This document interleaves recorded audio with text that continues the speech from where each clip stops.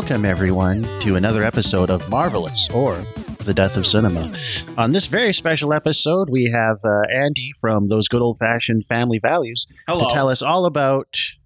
That is not the name of my podcast. Oh, right, I put the family in by accident. Yeah, Those Good Old-Fashioned Values. I'm sorry, I can't believe I did that. I said old-fashioned family values. It's implied. It's an implied family values for a family-type guy. All right, Andy's going to quit now. The first and only Family Guy podcast that has not watched an episode of Family Guy for a podcast in like a year plus. I watched an episode of Family Guy last night. It was kind of mid, actually. Well, for the podcast, you know. It wasn't for the podcast. It always finds its way into your YouTube recommendations. I don't think I've seen an episode of Family Guy since the first Obama term at latest. That's a good stuff. They got some good episodes out there. Some. The modern ones aren't good. No. But hi guys, it's Nicole. Hi, Nicole. At the top of the hour, I think we need to pay our respects.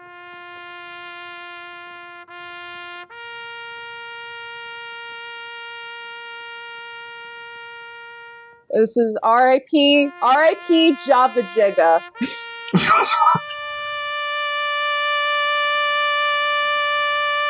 Posted too close to the sun.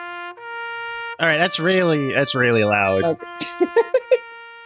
Yeah, man, some loser up and got coal perma'd. Turns out you can't say a lot of really inappropriate things to Matt Walsh, and I don't know. I don't even remember. It was like leftism. Yeah, which is clearly just a right-wing grift account because like all of their posts are about like calling trans people like monsters. Oh, it's just libs of TikTok. Yeah, it's a libs of TikTok wannabe. Lame. It was probably conservative Twitter that got coal, but you never know. It could have been Leafy. It could have been Leafy's followers. I don't even know what a Leafy is. Is it like a Pokemon? Leafy threw his fitted into the ring and got coal suspended. He might have. He does apparently have shooters at Twitter who got him like back on his account. Also, I beat the Terraria boss that I started during the episode. Hold on. This is like way off track. I mean, I guess you could say it's something that a turtle eats. What's a Leafy? Who's Leafy? The very short explanation is 2016 annoying twink drama YouTuber who was gone for like 4 years. Yeah. Man, that sucks. Get him out of here. Keemstar, but he could pass as a woman.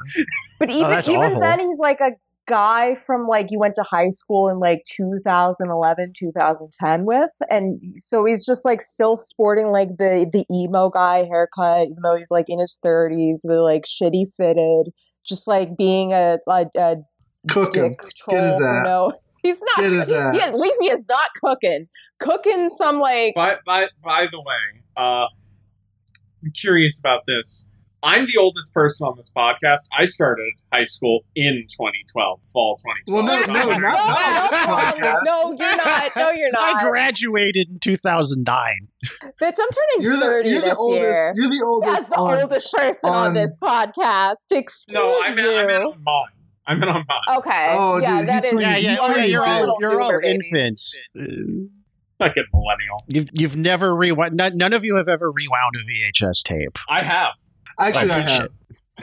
I had a VHS. You held it up like the Ark of the Covenant. I had a VHS up until I think Obama was like second term or something. I got rid of mine before that. I think it was okay, but you don't know what channel surfing is. I know what channel surfing what are you is. talking about? Of course we had cable.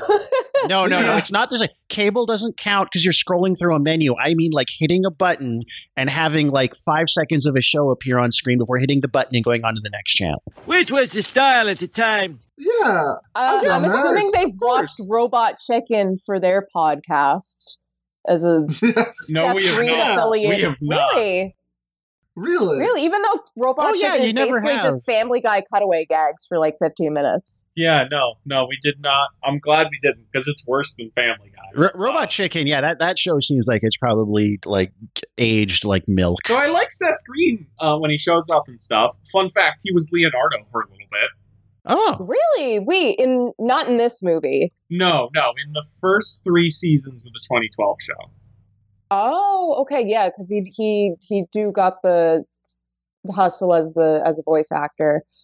We should probably talk about the turtles. So they have huge penises. For our audience, I want to take you on a little journey here. I want you to imagine a turtle. Now imagine that this turtle is a mutant of some kind, and it's the approximate girth and form of a man, but it's not a man; it's a teenager, and it's a ninja. I wouldn't say I don't know. They're way girthier. Approximate. I said approximate. And also, did you know turtles have very long dicks? And then like a suction cup, like mushroom. Shockingly huge. Nicole just needed to know what a turtle penis looks like, and took us on a journey. They are at least 15 to 20% of their body weight mass is fucking. It really looks like this. Oh yeah, they're like 1/5 penis. Well, I don't know that statistically. I'm just looking at some of the pictures you've shown. That's what it looks like. It looks like a significant amount of their body. And it like flares out at the head. It looks like that scene. Like the alien face hugger. Well, no, it's like The Thing. When it in the dog cage scene, and it's like got that unfolding flower. It looks like a periscope. It's like like turtle penises were designed by Rob Bottin, man. But okay, so I should take a little bit in explaining why I'm here talking about. Yes. Why are you here? Why are you on our show? 90 TMNT movie, but more broadly the franchise on the whole a little bit. Okay, so a month ago at this point, I DM'd Stu because I was like, "Hey, can I come on your podcast? Cole's on recently. You're in my. We've been on Twitch together sometimes. You've been in my chat on Cole streams. Can I come on?" And it was like, "Yeah." I was like, "I've seen all the MCU movies up to Endgame, so I could do that, or I could." And I brought this movie up as like a. He was doing the simp hands when he was doing. And Stu was originally like, "That's a great idea. I want to talk about Kevin Eastman and his hot wife." In being in Heavy Metal 2000. Oh yeah, just learning that like the whole era of heavy metal magazines I grew up reading was under the stewardship of one of the co-creators of the Turtles, and that Julie Strain appeared in the backs of all of them and in the movie because she was his wife was just I don't know, just kind of yeah. So do you think he's packing? Do you think he's got that turtle? I mean, if he got a hot wife, he's got something. I don't know so. So then Stu suggested that we do this as like a big, like the Spider-Man 2-parter franchise overview. And I'm like, oh man, that sounds like a great idea. But like looking through it, it's like, that's a lot of work and a lot of like supplemental material, like production stuff. I wasn't quite finding the research that I wanted to as easily. So I suggested we do this instead. Yeah, well, when I said I didn't necessarily mean it had to be like that level of in depth, but like that we could just kind of skim because there's a lot. Like, there's a lot. There's also of turtle. a lot of like the like there's a lot stuff, but also shut up. There's also like a lot of comics and like the spin-off stuff that I just have not looked at that I feel like would be important for this. So because did you know that for a brief bit there for like 20 issues. TMNT was under the stewardship of Image Comics in the 90s, like peak Image. Really? It makes sense to me, honestly. Fun fact, I believe one of the Turtles was dating a character from Savage Dragon's Call. Oh, that's so fun. I haven't read Savage Dragon, but that just fits. There's a lot of obscure shit about Savage Dragon. Do you know? Okay, this might be the most obscure comic book thing you've ever referenced on this podcast. Cole, did you know that in issue 8 of TMNT, there is a crossover with a character who was bigger at the time, Dave Sims Cerberus? Yeah. Wait, I actually did know. I've heard of Cerberus. Is that like that? Listen, does that one guy's ongoing saga? You go. It's supposed to be like I just know I forget like little details. Like the guy's like supposed to be like really out there kind of worldview and politics wise, and has just been writing this one comic for like 40 years. And it's like insane. Yeah, he's a libertarian pedophile, but he also wrote. It's supposed to be what a combo. I mean, is there any other kind? Good news. He apparently sometime in the late 90s was just like, no, you're not reprinting the crossover issue anymore, even though he worked on them with this. It's just like, it's done. And I was like, okay.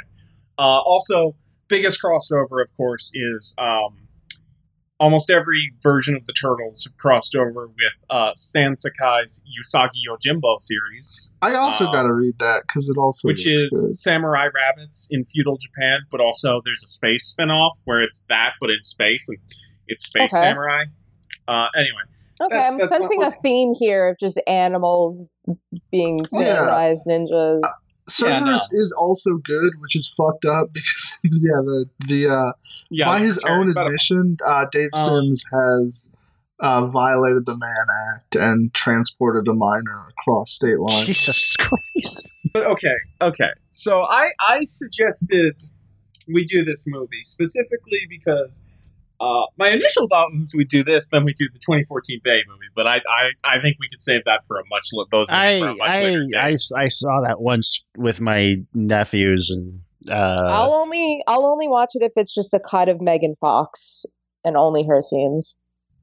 Yeah, we can do. In fact, and this is just me spitballing live on air, but sort of like how. I would get invited on your podcast whenever a Ralph Bakshi episode won the poll. We could invite you on whenever some sort of... Oh, yeah. I'd love to talk about types of stuff. But anyway, so I suggest we talk about this. And I think, like...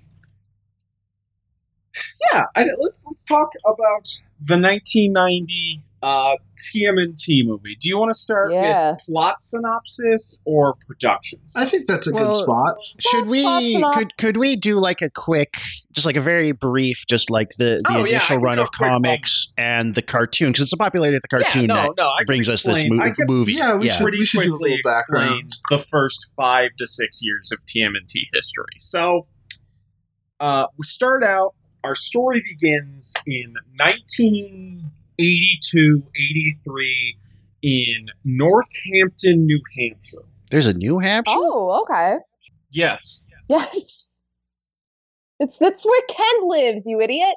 It's where my son is. You have a son? Fucking Ken, dropped out of art school after 6 months. Art student Kevin Eastman is working various odd jobs and other things for the time. And he gets a hold of this, like, indie, like, magazine/comic thing called Scat, which is a bunch of, like, basically a bunch of, like, artists in the area. I'm sorry, it's called Scat? So no poop stuff. Drawing turds. Doing one-shots, basically. Like okay. And the comic ended. Sort of like Scat singing, where it's like improvisation. Or jazz. It has nothing to do with poop. I'm the Scat man. And then he wants to sign up, but they're done. But he gives him the number of fellow comic creator at the time, indie guy who's also working on various odd jobs, Peter Laird. Also, for context, Eastman's about 19, just dropped out of art school. Laird's almost 30 at this point. I didn't realize they had such an age gap. Yeah, is it a problematic age gap? Sound off in the comments. He sends some stuff to Laird. They meet up. They start working together. Actually, with a funny story, because I read some interviews and stuff. And Kevin Eastman walks into fucking Peter Laird's house. First thing he sees is like a framed fucking Jack Kirby drawing, and it's just blown away because it's like the first time he's ever seen like proper art, an original like Kirby sketch. And so that. So they get started. They pitch ideas back and forth. I forget what the thing was that like got them. The thing is a Fantastic Four character. Thank you. But they come up with TMNT. The things, basically a parody of riffing off stuff at the times. A lot of joking on Miller's Daredevil run. a bit of New Mutant reference as well, because that was the other big thing. The first issue, actually, if you read it, it's very funny. It's very clearly doing, like... Cole, have you read that like, one-shot Daredevil parody comic that Alan Moore, like, wrote? That is, like, a very fucking, like... I think so. Yes. The first issue of TMNT reads, like, dead straight. Like it reads like that, like making fun of the kind of narration and monologuing that Frank Miller does a lot in his stuff, but played completely straight. I can quickly summarize. Yeah, the joke being they're turtles. I can quickly summarize what happens in the first issue of TMNT, because I read it like 2 or 3 times before this. So, starts with our heroes fighting in an alley. The random gang, the Purple Dragons. They defeat them through ninjutsu action. Then they return to their lair in the sewers of New York City, because they're in New York City, because that's where Marvel is. They go to meet with their master Splinter, who reunites the origin history. So, 20 years before, so like early 60s, in Japan, the Foot Clan is an established, like, Yakuza connection that's also a ninja organization in post-war Japan. That's it. And there are 3 people that we need to... Oroku Nagi, Hamato Yoshi, and Tang Shen. The 2 guys who are ninja for the Foot Clan both love Tang Shen. She falls for Hamato Yoshi. So it's the whole thing, like, blows up over a love triangle, and then Shen kills her. However, and then they flee to New York. However, cut to 7-year-old Oroku Saki, who is raised in Japan by the Foot Clan, embraces the hate, and is given the opportunity to found the New York City branch of the Foot Clan and make its money. He heads over, kills Hamato Yoshi, and Tang Shen, smashes Shredder's cage and leaves him orphaned. Or you mean Splinter? Splinter, yes. Now keep in mind, I don't know how this standard house rat been alive for like 8 years old, which seems old for a rat, but that's beside the point. No, rats have very short lifespans. Then a chemical truck driving. It's a Japanese rat. They live longer over there. They all live to like 110. Yeah, have you seen that Buddhist monk? A chemical truck drives down the road, about to hit a blind man. It bounces out, hits a 10-year-old in the face, who is legally distinct Matt Murdock, and falls into the ooze and lands on the jar of turtles he's holding. He likes turtles. I like turtles. And the turtles are absorbed by the minions, and then Shredder goes to like pick them up and try and get them back into their tank and clean them up. And then they start mutating, they start growing, and they start speaking. And so he decides to teach them the ways of ninjutsu in his master, and names them after Renaissance painters. Yes? All right, yeah. So that's pretty close to the movie, aside from they omit the love triangle. Yes, yes. They do not explain why Shredder has beef with Splinter's former master at all. Which makes I have a question. Yes. Why is it called the Foot Clan? Because it's the hand. Wait, God damn it! I literally. What? That's something I would have asked Cole. So, like, congratulations! Wait, I should know that. Oh my God! Andy, I literally until now had not put that together. It's it's literally just I put that the together. Of the hand. And I've never read a Daredevil comic. So then I forgot that it was. I keep forgetting that this is just Daredevil Turtles. Cut back to present day. The Raphael breaks into the Foot compound, kills a bunch of the ninjas, throws one of his sais through Oroku Saki's office window with like a threat, as he's like fucking doing a negotiation for a protection racket, challenging him to a duel. So the following night, the turtles wait for him, and then and then Shredder shows up with a bunch of Foot ninja. The turtles, in a big cool action sequence, kill all the Foot Clan. Outright kill. Oh, outright kill. Outright kill with swords. And do I have? Okay, I don't know the action sequence, but then they fight the Shredder, who is more skilled than any of them. However, they are managed to win him down by keeping him at bay, throwing projectiles, and sneaking attacking him from behind. They gut him, but they give him a chance to have an honorable death.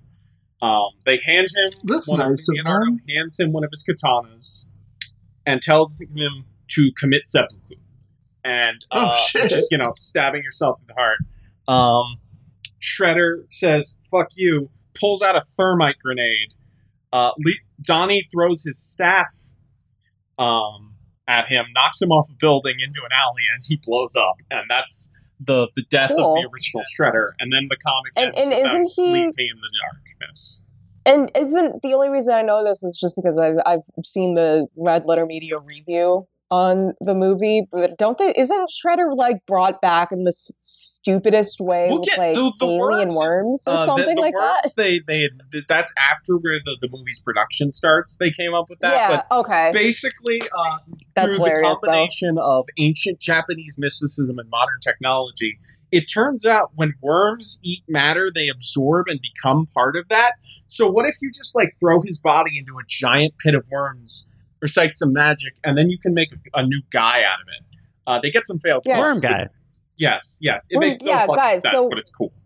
If and when I'm like shanked to death on the MBTA for like telling some guy to like put earbuds in because no one wants to hear like him blasting Dua Lipa at full volume, I want to hear him just blasting throw my Dua dead Lipa. body to the worms and I can be revived. So, actually, wait, it depends on the Dua Lipa album. So, okay. Quickly rushing through the rest of the issues. Issue 2 is the introduction of April O'Neil and Baxter Stockman. Baxter Stockman is black scientist man who is successful and has built the world's best rodent hunting machine, Mousers, which I have a visual aid for. This Mousers. is anyway. I'm posting it in the group chat. Okay. This is what they look like. They're little like bear traps on with like little chicken bodies and feet. They're great.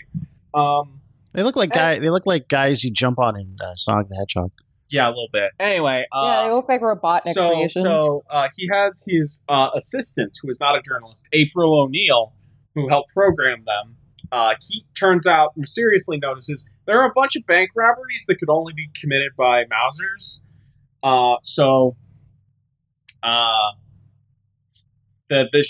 He like chases her into the sewer and confesses to him and has the Mousers kill her. Turtles show up and save her. They reveal their shtick to him. They go back, try and stop.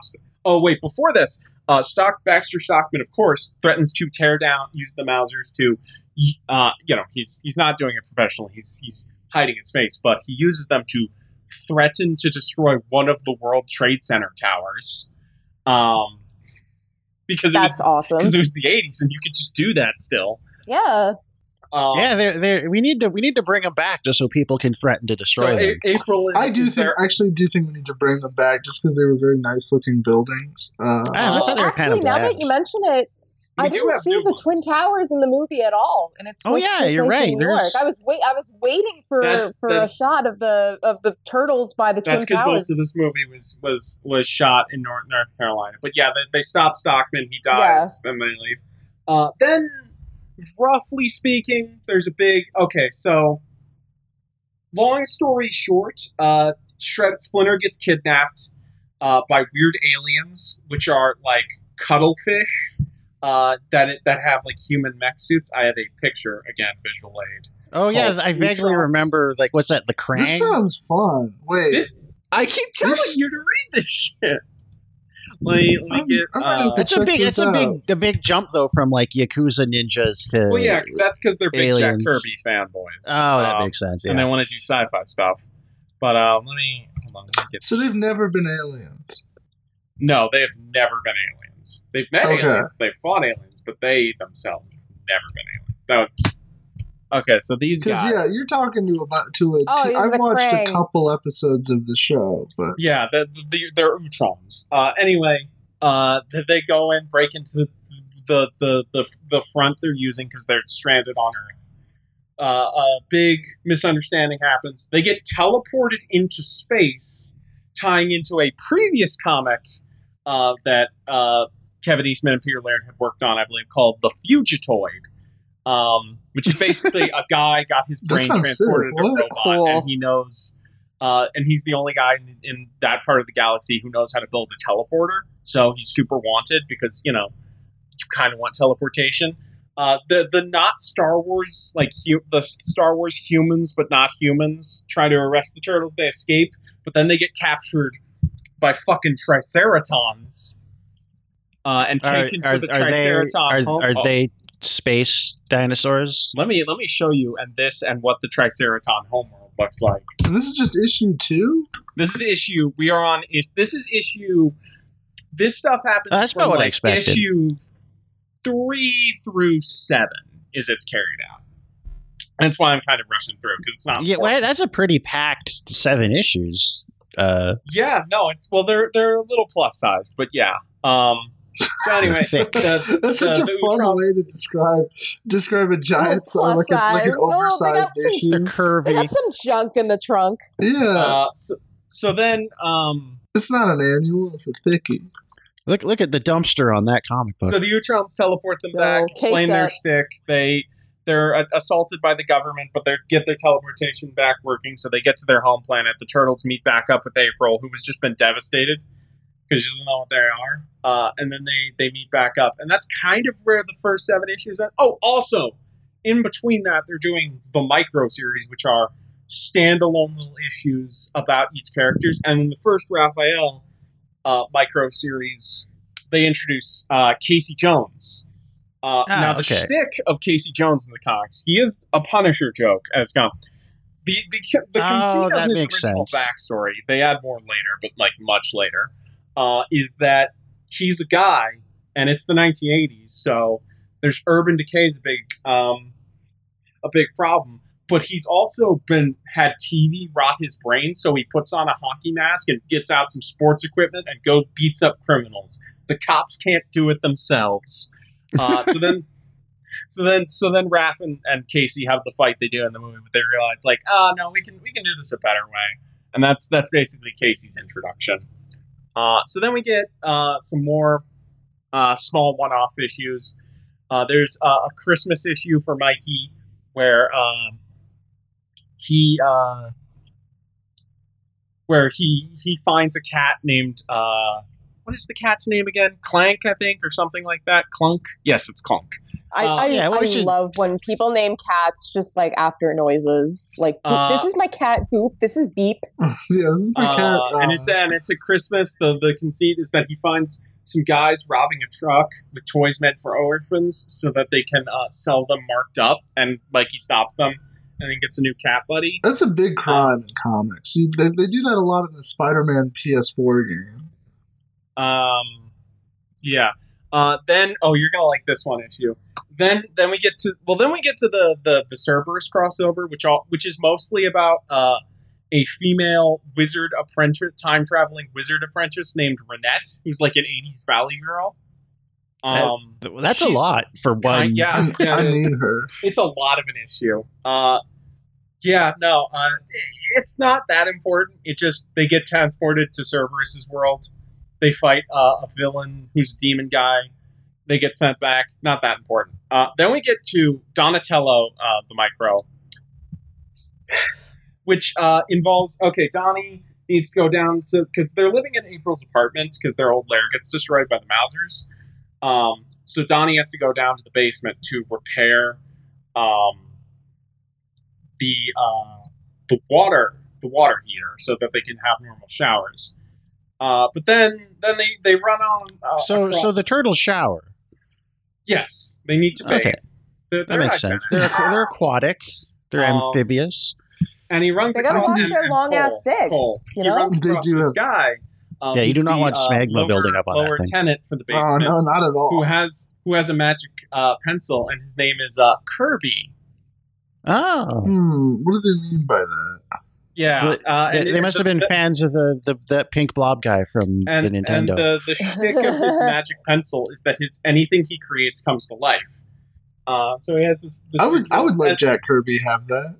Yeah, and then he gets sucked into the portal, and they go, and they have, and basically they fight all the cool monsters he created with like the humanoid guys helping them, and Kirby draws all these cool weapons for Donnie to use and like defeats all the monsters. But then at the end of the issue, Jack Kirby can only go back. There's only enough time to send one person back to a portal. So Donnie goes back instead, and he's like, but Kirby gives him like a note through that's very sweet. And it's about the fact that Jack Kirby is finally with his art, because this was like the comic was obviously written right at the peak of the Kirby legal issues, and Lee kind of fucking him over. So okay, yeah, it just sounds very kind of sweet in a fanboyish way. It sounds like they're throwing a lot of wild stuff out there in these. They are. It's like a very kitchen sink kind of. Yeah, I like it though. I'm definitely gonna have to. That kind of makes sense. You've got this like one-off sort of and a joke thing, and it takes off, and you're just like, well, okay, what else can we do with this? We'll get to that. But then, so then we have issue 9, which is kind of. I'm just gonna skip over that because it happens. It's about Splinter helping another ninja master restore his grandson's honor from his evil corporate father. It's not important. Then we get to the Leonardo issue micro series, TMNT issue 10, and is this where Shredder comes back as a worm? So there's a quote, because in the Ultimate Collections, which is the TMNT, the Ultimate Collections, which contains the Mirage issue, there's a quote where Kevin Eastman is like, yeah, we're going to be better than all those fucking lame comics. When our villains dies, they're going to stay dead. But we never thought we'd get more than one issue.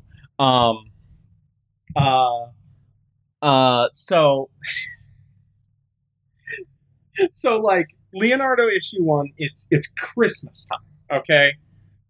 There's magic in the air. It's going outside. Leo goes outside to get some exercise, and he starts getting attacked by the Foot Clan, while April, Splinter, and the other turtles are like doing Christmas merriment in the background. You know, they're making a tree, they're singing carols as more and more Foot Ninja attack him. There's Arrow guys, the Foot Elite, who become important for City of War, which is much later, which we don't have time for right now. Wait, did Splinter raise the Ninja Turtles vaguely Christian?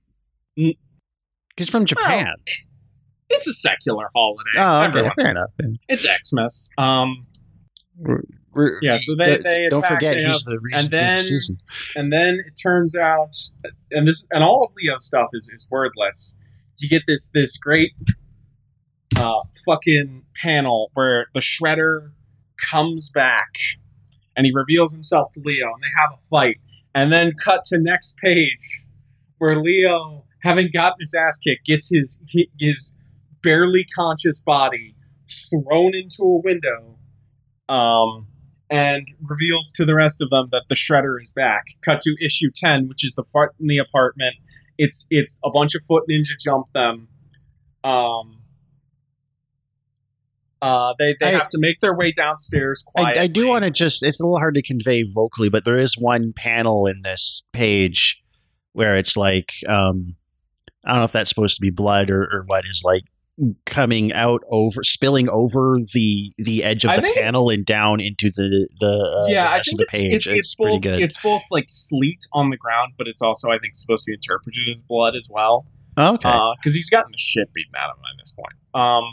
I don't know how comprehensible this summary is, but I'm trying my best so we can get. Let's just just make it like a couple key, because we're going to compare. Yeah, this is the last page story, and then we'll get into the production side a little bit and the 7 cartoon. Yeah, after this, I wanted to touch briefly on the cartoon because I think we should understand the movie is kind of a synthesis of the two. Yeah. Yes, that's where I was planning. Anyway, so they come down, and then we get maybe the single greatest panel, like as a 2-page spread. This was my Twitter banner for a while.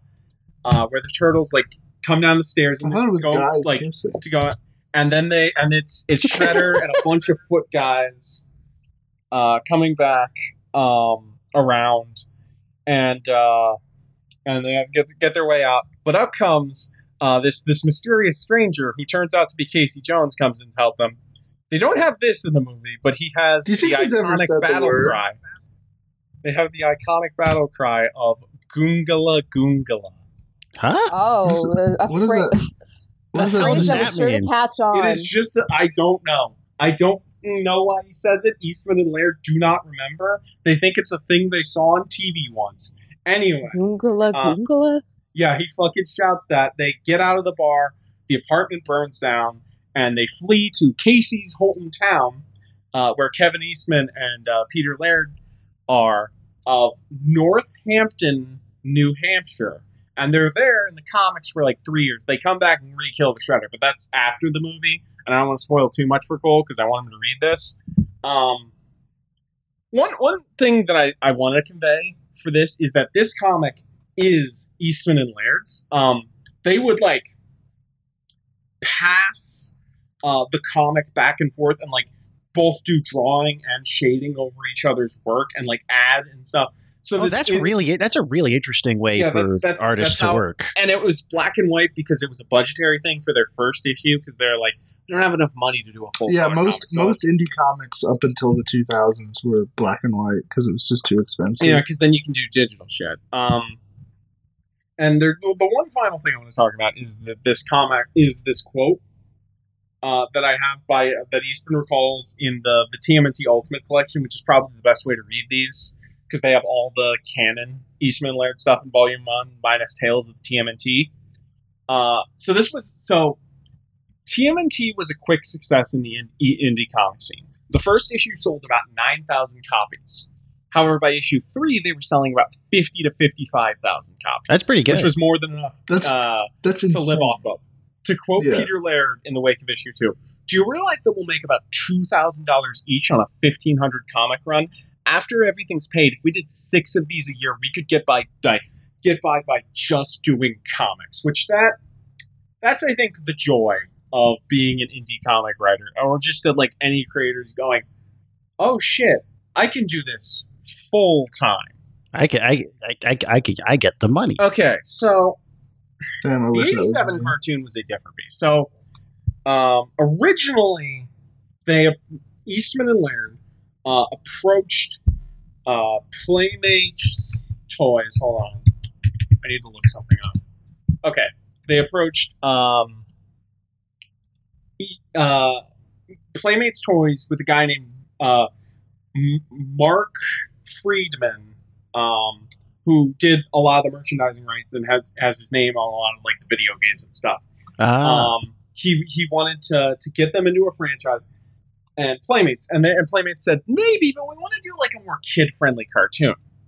So they met up with Fred Wolf's Irish animation studio, Murakasa Wolf Swenson, or Fred Wolf Studios, Fred Wolf Films. You said they're Irish? Yeah, in Dublin, Ireland, as a production company, between Fred Wolf and Jimmy Murakami, and they did a bunch of TV stuff before that. They did some of the Alvin and Chipmunks. They did they basically were like and Wolf had worked on like a bunch of like 80s plotline. Like he did some of Transformers scripts. He did Alvin and the Chipmunks. He was a workhorse. So if the Koreans are a little too rich for your blood, you go to the Irish? Yeah, well, and then they had the first 2 seasons were done by Toei, and some of the animation was done by Korean animators as well, but a mix. But they were the main like production for writers for the show. Eastman and Laird did not have much involvement with the show. They're like the creative team, and then they outsource the animation to Korea. Yes. And specifically to Toei in 1986, which is always weird to me to think, oh yeah, Dragon Ball and Ninja Turtles are like as old as each other. Came out same year. They probably have about the same amount of fans. Yeah. So So they initially create. So the show takes off in this way, in that the first season is 5 episodes, which is a continuous storyline. The second season is like 13, and then, because by season 3 they wanted to hit that syndication number, season 3 I believe is over 50 episodes. That's a huge jump. Holy shit! That's when the animation and like productions. Let me look how much. Yeah, 47. Yeah, those poor. And then season, and then season 4 has 41. Resulting in 193 episodes for their first show, which until Rise, all 3 of the TMNT cartoons had over 100 episodes. So they all had their own successes. So that cartoon runs until that's like 87 to like 90 or 92 or something? No, later than that. Really? The final 3 seasons, the final episode airs 96. Holy shit.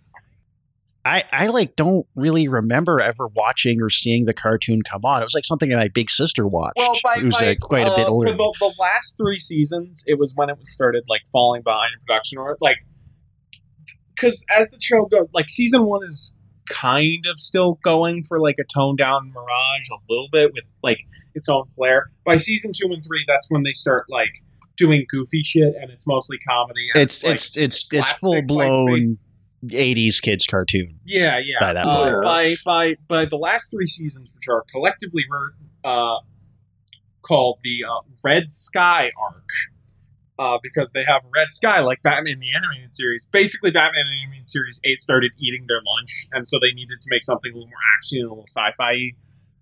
But yeah, from like that would make sense, because Batman Animated Series really kind of was a bar setter for from like cartoons. 7. Also funny because Turtles was a big deal for like 7 seasons. The Red Sky is like usually refers to the crises in DC are usually that's fun. Involve a red sky, so that's funny. Yeah, they introduced new villains. That's not anyway. The long and short of it is the big changes they make is April's a TV reporter, so you have her news crew. Hamato Yoshi is not a guy who gets assassinated in gang warfare anymore. He is Splinter in the 87 cartoon, mutated into a rat because he touched a rat after the mutagen. The Turtles are still Turtles. And that sucked to be turned into a rat. The Utroms get kind of absorbed. I would hate that, actually. Krang as a character who is an evil conqueror who was banished from his home dimension of Dimension X and wants to build the Technodrome, which is like the Epcomp Dome on wheels, and it also has a bunch of space weapons sticking out of it. There's a bunch of Public Enemy songs about it. Wait, no, I think it's the Terror Drone. What's the difference? Wait, what was that? So it's just kind of like a shitty Death Star. Yeah, kind of on wheels, but it's on tank wheels. It's on tank wheels. All right. It sounds really dangerous. Yeah, definitely conquer the world with that. The gimmick is every season the Turtles destroy it, and it gets teleported into a new location that they're stuck in for the rest of the season. And then the goal is to try and prevent the Technodrome from getting out. Anyway, they also have mutant henchmen to work under Shredder and Krang. Bebop and Rocksteady. Oh, yeah, like one's like a rhino and one's like a boar or something? Warthog. Yeah, and they're both like black guys? One of them's black. One of them's a black guy? They were very black. We don't have to make it about race, Cole. Come on. Speaking of making it about race. They had like chains and stuff. Remember how I brought up comic Baxter Stockman and he was an evil black scientist in the original? Yeah. In the 87 cartoon, he is a white guy. So is that good or bad representation-wise? I think the explanation I'm going to say somewhere in the middle. Is because good representation is when characters are good people. Stockman is getting his shit kicked in by Shredder and is working, and they didn't want to have a black guy on TV be like weak-willed and diminutive to. And probably in what year was this? Because I wonder if it was also like 87. Okay, so no, this is like before the Rodney King Yeah, no, this is way before. Okay. But goddamn woke culture ruining our cartoons during the Reagan administration.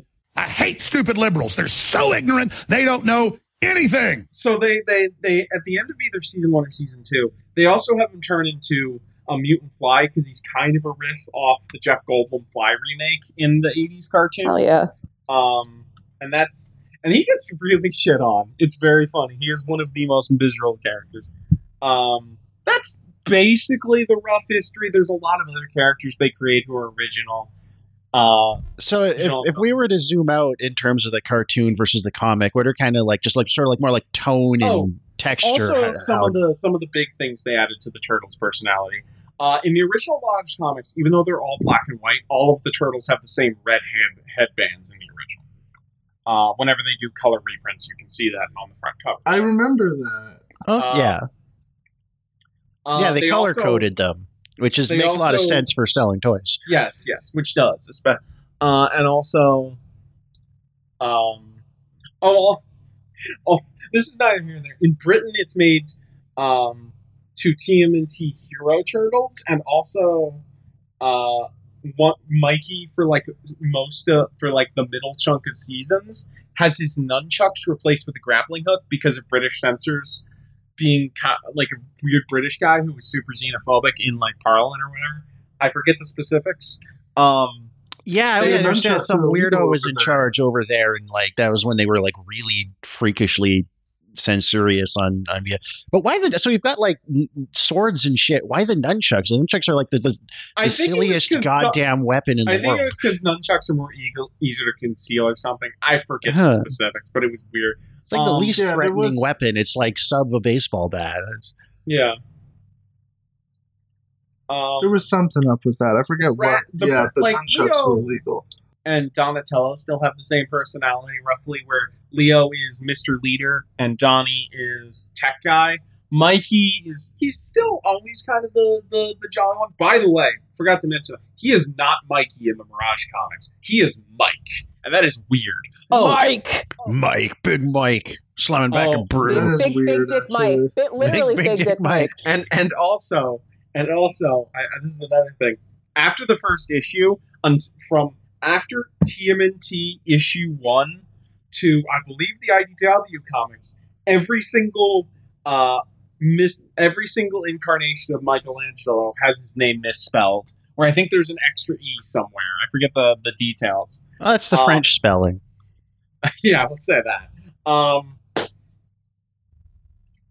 So, because this is before, like, the 87 cartoon was a big juggernaut. In fact, I think the Ninja Turtle toy line was the third biggest toy line of the entire decade, behind Star Wars and maybe Indiana Jones. What was the other thing? Transformers, maybe? Maybe G.I. Joe, maybe? I don't know. Yeah, because it's like Teenage Mutant Ninja Turtles was like one of my big sister's things, and she was old enough. She was like Transformers and like that era. And that was the reason we had the 1990 movie on tape, which was my main exposure to the characters. Yeah. Really. So, but overall, though, like the cartoon is at least past those first 5 episodes, which vaguely sort of goofier. Also, the big pizza exception comes with the cartoon. Oh, the pizza thing comes from the cartoon. Okay. And Raph isn't the angry guy. He's the snarky one in the cartoon. But yeah, that's blows up and creates. So then, cut to about 1987. Eastman and Laird decide, okay, we're going to go for a movie thing. Oh, by the way, this is neither here or there. Eastman and Laird, in Mirage's peak in like the 90s, spending $5 million in the year, including Fred Wolf, who got into a very personal, mean lawsuit with Eastman and Laird over rights. I believe he wanted half of all merchandising income, which is no, as co-creator of the Turtles. And I haven't seen anything definitive about how that lawsuit ended. I'm assuming they just paid him a lump sum since they own most of the stuff. But when Viacom bought the Turtles, they had to piecemeal kind of buy out some of the rights for like the 87 show and some of the other things. Also, the Haim Saban Next Mutation, I'm just going to bring this up briefly. That was the thing that got Eastman and Laird to break up and Laird to sell his control of the company to Eastman to sell his control of the company to Eastman because he was pissed and Laird hated the fucking show. It did really well. All right, hold on. I got it. That came out kind of garbled. So okay, yes. Which Eastman and Laird? Which one was the one who backed this Next Mutation, which was like a bad live action Power Rangers sort of deal? It was done by Haim Saban. Imagine Power Rangers, but with none of the Super Sentai footage. Like it's just that. Yeah. Oh yeah. To clarify for anyone in the audience that might not know. If you remember Power Rangers from your childhood, which none of you will because you're all goddamn Zoomers. No, they kept making that shit until like 2014. Yeah. No, we got enough millennials. It's half stuff that they shot in Los Angeles and then half just footage that they took from a Japanese show and stitched together. Which they stitched that. And I don't know if everybody knows. Introduced a fifth turtle, a female one to the gang. Laird hated the fuck. Shut up, Cole. Not really. Shut up, Stu. Yeah, I like how you immediately heard horny and we're like, shut the fuck up, Cole. Actually, wait. Is the suit actor a white woman? I forget. But yeah, Next Mutation happens, and that's how Eastman is not involved with the Turtles at all until the Viacom buyout in 09. Which Laird does because he's like, I'm old. I made all the things that I really want to. I'll just sell this shit. He's cashing out. Yep. Yeah, good for him. But let's summarize. After all that. So then we get to okay. So I just want to an hour in. I just want to summarize and set the stage a little bit. So we have this comic which is relatively, I don't know if I'd call it edgy, but it's like more teen or oriented. It's not violent and kind of out there. But it's not like 80s Saturday morning cartoon fare. So it becomes this indie hit that's like purely this creation of these two artists. They sell it to a toy company, which makes a cartoon that they're not involved in. That very quickly just becomes your kind of typical and they toy commercial schlock. So then they pursue a live action movie that they will have more say that's prompted by the success of the cartoon, but they'll have relatively more influence. They were consultants. Neither of them were writers.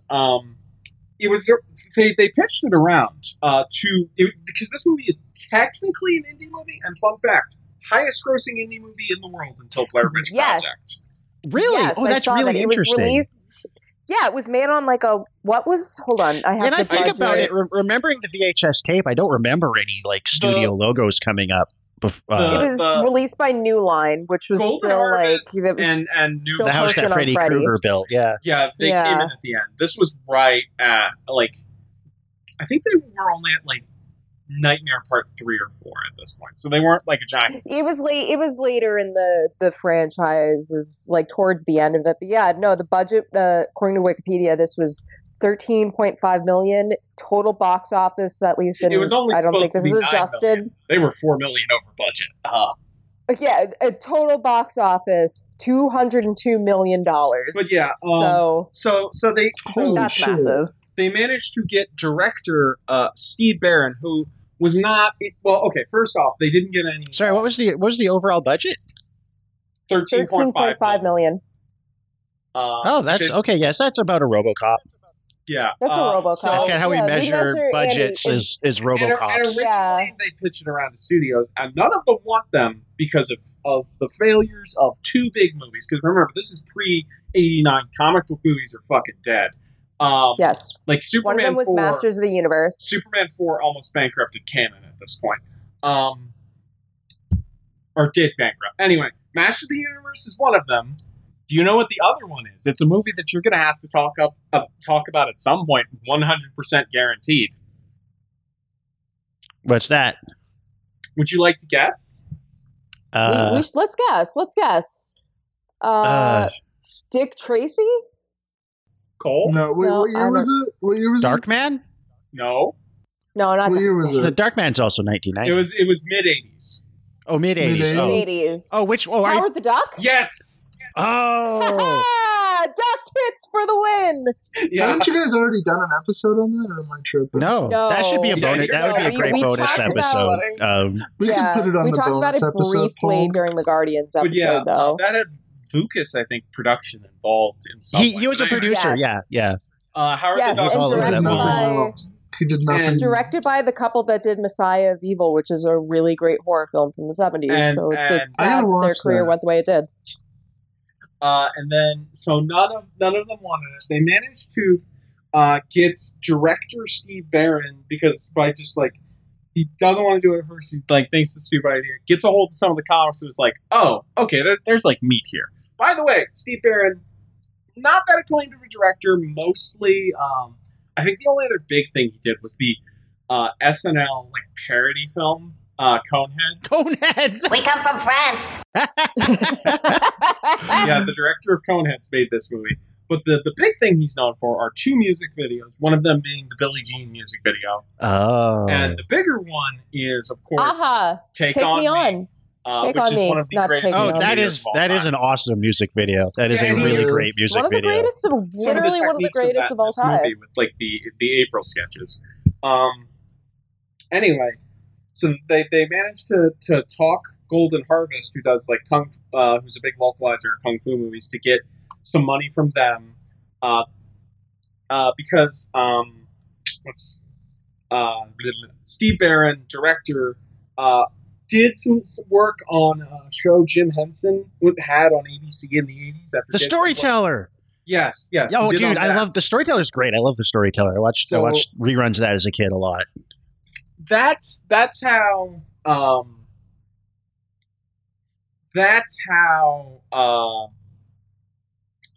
he's connected to they get the Henson Company, and this is the final. He's also credited as an executive producer on Reboot. Steve Barron, or Steve Barron. Okay, that's neat.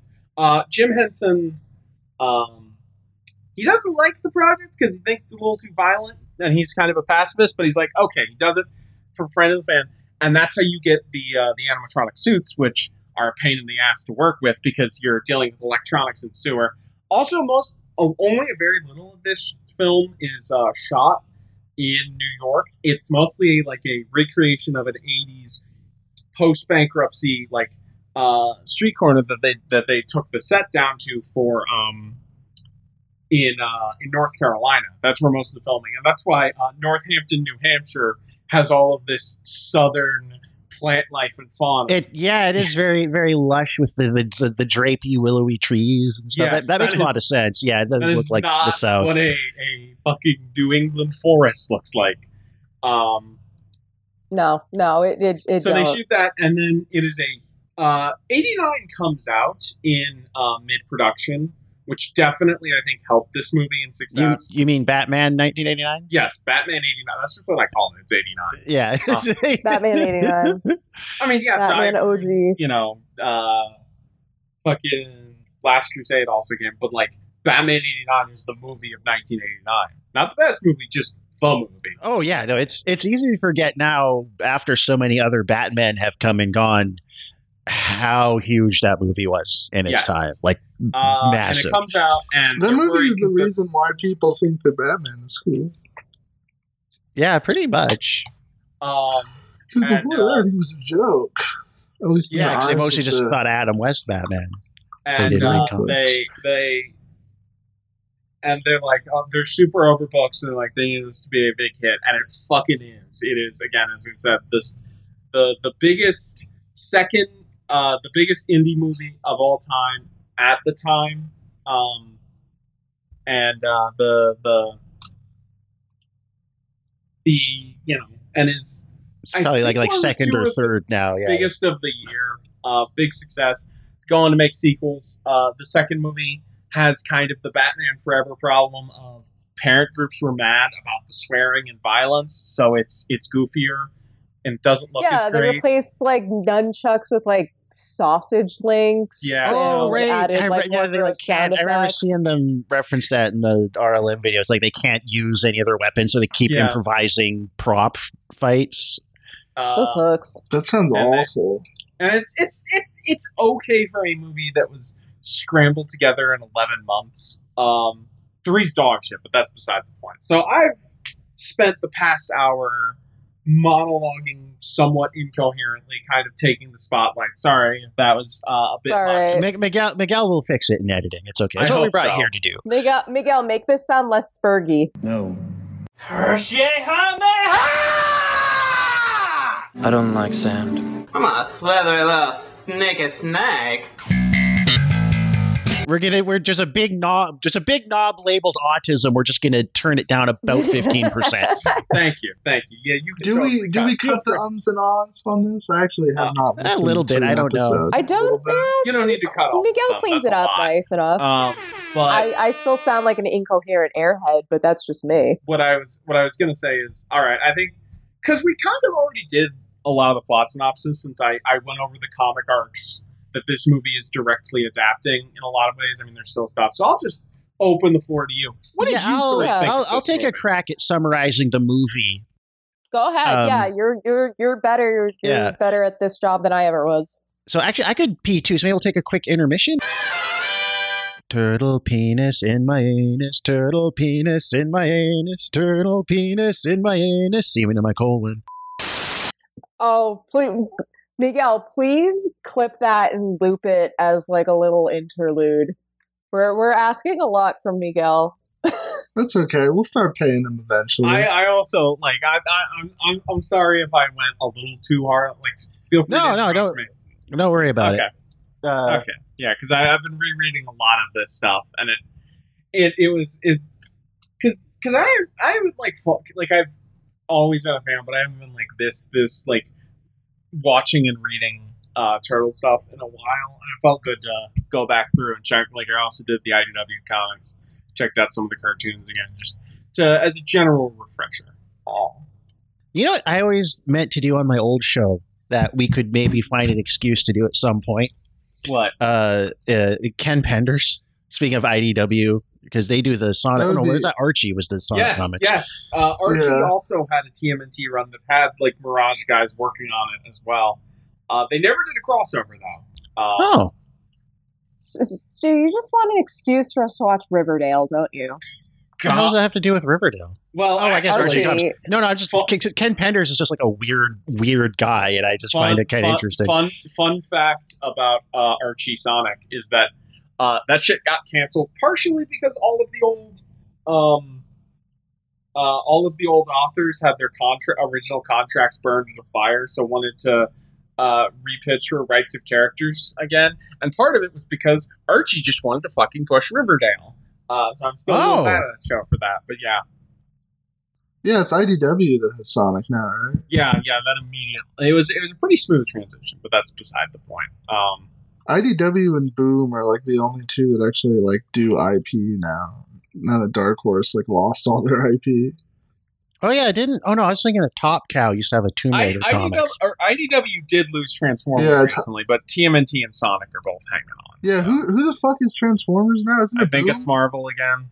I don't know. No, it's not Marvel. Let me check. Boo. There is no current G.I. Joe or Transformers. Hasbro's doing a real good job managing that brand, right? Like, man, it's so fucking stupid that they're still like, it's kind of Bayformers and kind of not with the new Beast Wars movie. And it's like fucking either do like if you're not gonna have Bay and the people again, just fucking reboot the continuity. Wait, have you watched? Because it's so before your time in terms of like when it was actually on TV. Have you watched Beast Wars? No, I've seen a bit, but I have not. I loved that show as a little kid. I've seen a bit of Armada, and I watched a shit ton of animated as a kid. I've heard good things about Prime as well. I see. The thing about Beast Wars is I didn't know what the Transformers were. Okay, so I actually know that from lore-wise. Would you like to know? So, I know now. It's like they landed on Earth a billion years ago. Like I remember learning about the Transformers, stumbling across old toys, and my big sister would mention it because she was an '80s kid. And like they had a plot at one point in Beast Wars where it's like they dug up an Autobot, and it was like being like 6, 7, or 8 years old and like piecing together like, oh, this is related to this other thing that I didn't know. Because basically the first episode of G1 is they leave, they go crash on Earth in ancient times, and then they're stuck there for a million years, and it turns out in between the 2 points, there's a whole show that happened. Yeah, or they were the Predacons and prime minerals. I don't know. It was a long time ago. But yeah, it's weird. Anyway, turtles. Yeah, we gotta talk more turtle talk, please. Time to talk about the actual fucking movie. Yeah. Let's talk about this actual movie. So the movie opens and it's this like hazy. I love hot. The of this movie. Yeah, New York's just kind of like it has a little like a Lethal Weapon energy or something, almost like that kind of like crime action movie feel in its opening. And what I love is like the Foot Clan, the scary Japanese Yakuza ninjas have arrived in New York. They've Shredder's just recruiting latchkey kids to become ninjas. So that they can steal, steal TVs out of the backs of vans, and that's kind of like the only crime they do. You get to see the redheaded kid. What's his name? Just Danny. Like steal an old lady. Yeah, steal an old lady's wallet. And it's like the way this movie treats juvenile delinquency is so serious. Like it's like a 40s noir movie, but like all the gangsters are like 13-year-old boys who are dressed in like the most like late 80s, early 90s drips you can like imagine. They all look like John Connor's friends from Terminator 2. One, they do. The Foot Clan that's spot on. The Foot Clan being mostly teenagers that Shredder's grooming is a thing exclusive to this movie. Why they should bring it back? Yeah, no, it's not a bad idea. The other thing is, I always assumed that, like, the TV and stuff was, okay, we need to get the teenagers hooked and hang out with me and, like, devote their lives and distract them before we can start really getting into real fucking crime. Smuggling heroin or whatever it is they're actually going to do. Protection rackets. Yeah. I love that they have, like, an awesome hangout that's like an arcade. But the arcade is also a skateboard park where people are like skateboarding on ramps above the arcade. Or if you fall, you're just gonna like snap the neck of a dude playing Narc. Yeah, not a phone in sight, just guys hanging out. You know what that place always reminded me of? The fucked up. It's a Tony Hawk level. Well, the fucked up it's the modern version of the fucked up amusement park / slave camp from Pinocchio. Oh, what's that place? No, I'm thinking of, what was it, Sin Island? I don't remember. I haven't seen Pinocchio, so I was kids get turned. Continue. Yeah. And then, we've got our intrepid reporter, April O'Neil, with her, like, peak. She's got, like, that, like, late 80s female lead physiognomy that you don't really see anymore with, like, a kind of like really defined bone structure and the perm. Like, you don't see the perms anymore. Shout out to Judith Hogg, or Hogue. I'm notoriously the one who mispronounces it all the time, but like, she was just so charming and so bubbly she's very and charismatic in this movie. She has like the most like gorgeous smile. Yeah, she does not perfect teeth. She's not come back for the sequels because they did not want to give her the right amount of money. She wanted to come back. They're a lot. Because I mean, fuck you, filmmakers. You know, like you lost a dime. Most of the cast of this a dime. movie are animatronics and a guy in a mask. So you need her and Casey Jones to be endearing actors and characters because they're the only like actual human beings you're looking at for most of the movie. Yeah.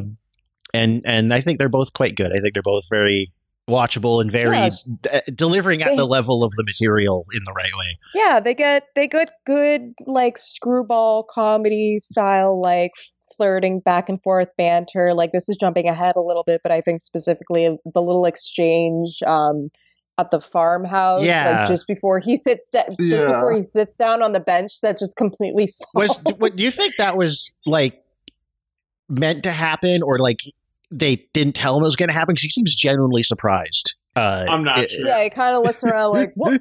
He seems like really genuinely caught off guard by that. Old, shitty fucking like farmhouse swing porch. Yeah, that could be. It's a great set. Actually, I like that farm, our farm interlude a lot. Yeah. Oh, by the way, I can talk about this now. Just bring up. Hey, you do an MCU movie podcast. Have you ever heard of another movie where at the end of the second act, after our main heroes get their asses kicked, a ally who has not been in the movie before turns out to have a secret farmhouse where the heroes can rest and recover? Yeah, Mystery Men. Fuck you. Fuck you, Justin. One of the Arrow crossovers does that. Ultron. Yeah, no, it's the best part of Age of Ultron. It's just stolen from literally. It is. Yeah, you're right. No, specifically, Andy, what you're referring to is the part where Chris Evans rips a log in half, and that is the best part of Age of Ultron. Well, that's in the Yeah, Nicole had to buy a new chair after that episode.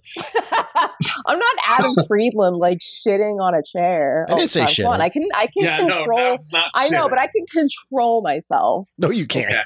No, you can't. We have an entire channel. We have an entire channel on the Discord server that we're in right now that's like you thirsting over Chris Evans. It is, yeah. Well, it's a containment zone, but anyways, yeah. It's not containing proceed with. So yeah, intrepid reporter April O'Neil and her kind of hapless tool boss, whose shitty kid is being groomed into the Foot Clan. I can take her away. It's just I went down to Japantown and all the Japanese are telling me how there's this gang of ninjas stealing all of our radios. And this is a big story I need to report on. And the boss is like, no. And there's also the shitty angry cop. I love the the balding police chief in this movie. Yeah, the unhelpful I like that this movie has that attitude, characters, just apathy towards characters first of all, but complete apathy towards cops. They're just a bunch of slovenly pigs. Yeah, the cops are not sit around, useful or helpful in this movie at all. Which is surprising for something from 1990 that's at least halfway aimed at kids and adolescents. Yeah. I'm actually really shocked this movie didn't start with "Winners Don't Do Drugs."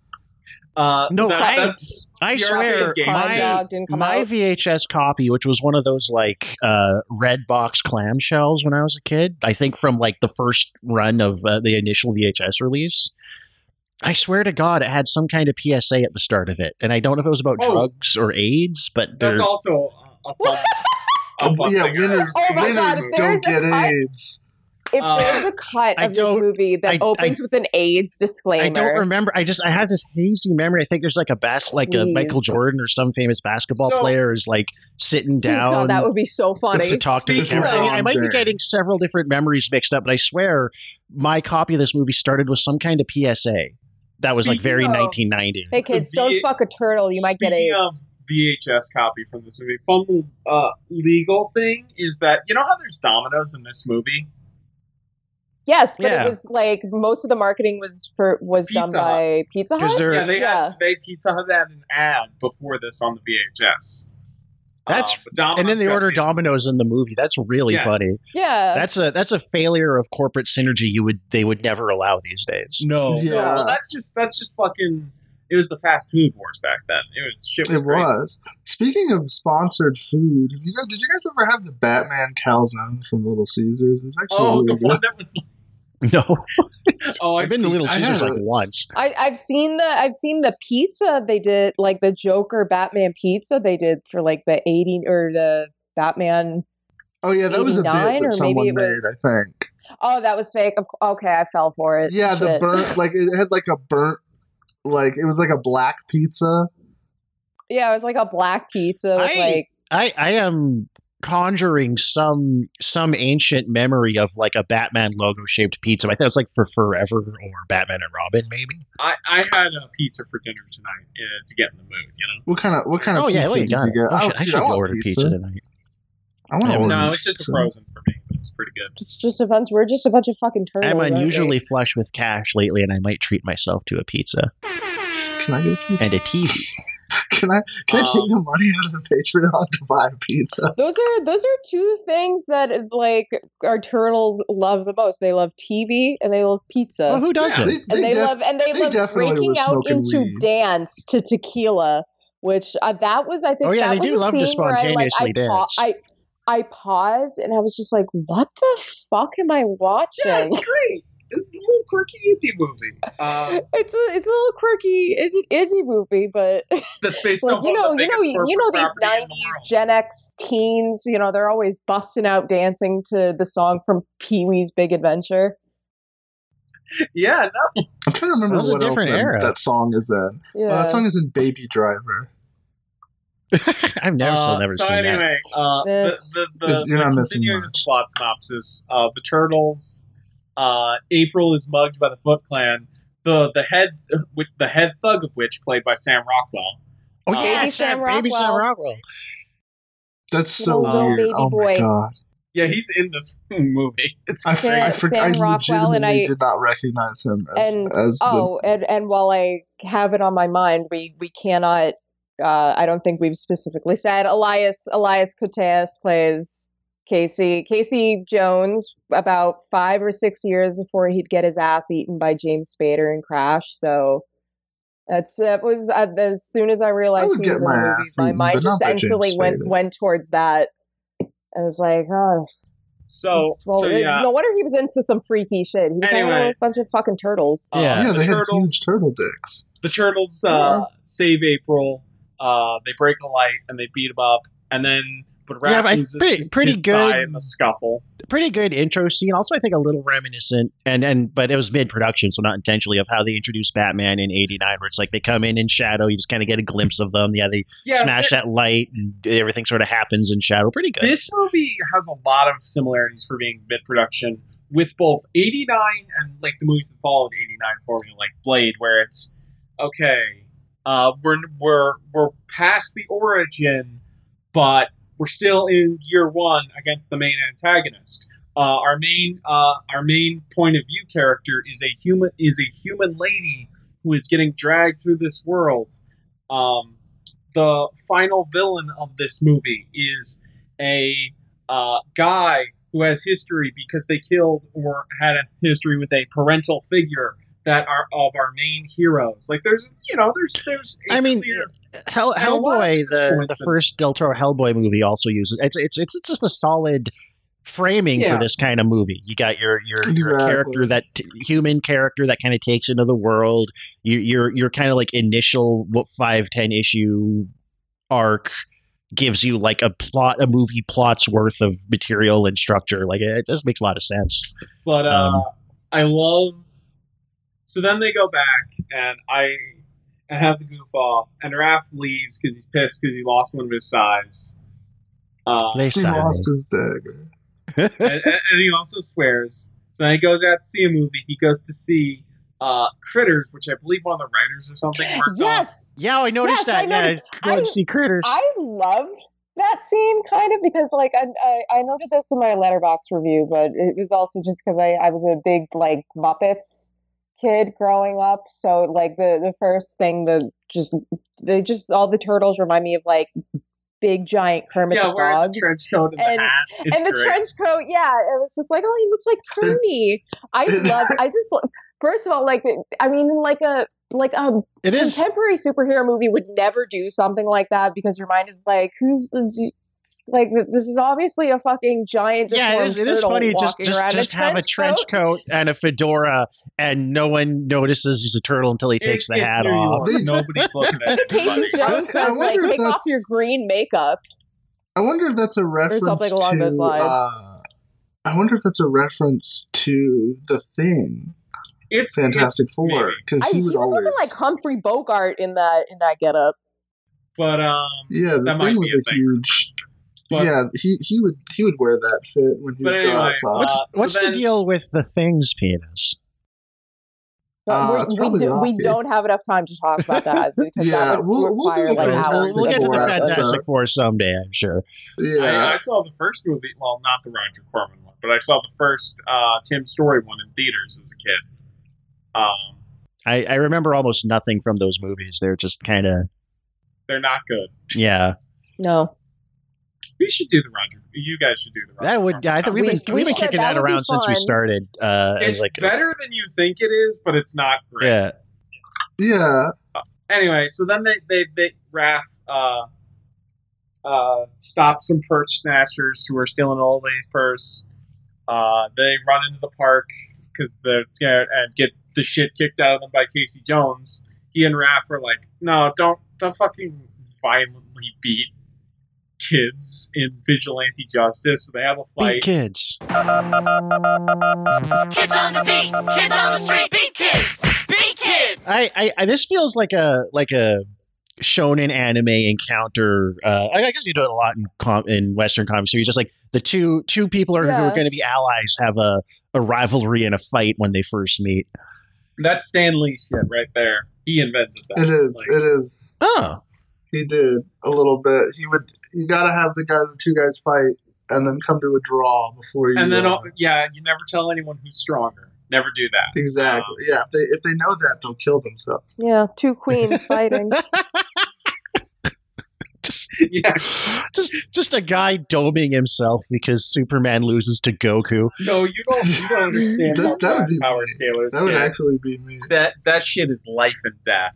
Anyway, yeah, you gotta be ready for that. You gotta be ready to die for that shit. Raph throws a fucking hissy fit, runs past the taxi of the guy who's in his suit. That's the actor in the anyway. Does the loudest scream in movie history. You see that shit from fucking airplanes going to LaGuardia. Could hear that. Goes back in the sewer, has a pep talk from Dad, being like, "Look, I understand you're angry, but you gotta learn to channel. You gotta go home to your places."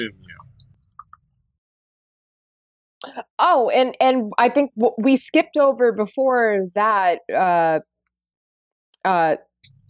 Mikey and Donnie. Not Splinter. I always get their names. Yeah, Splinter. I always get them confused both because keep like saying Shredder, like I think of like and a Splinter rat interchangeably. Because they do. There are names that kind of have similar syllables and evoke similar concepts of like tearing and piercing.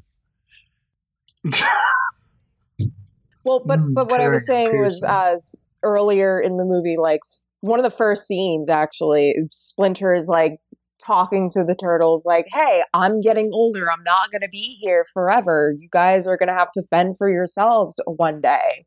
Like, so there's this like real, sense of like mortality being hammered in to these giant walking turtles by this animatronic rat puppet.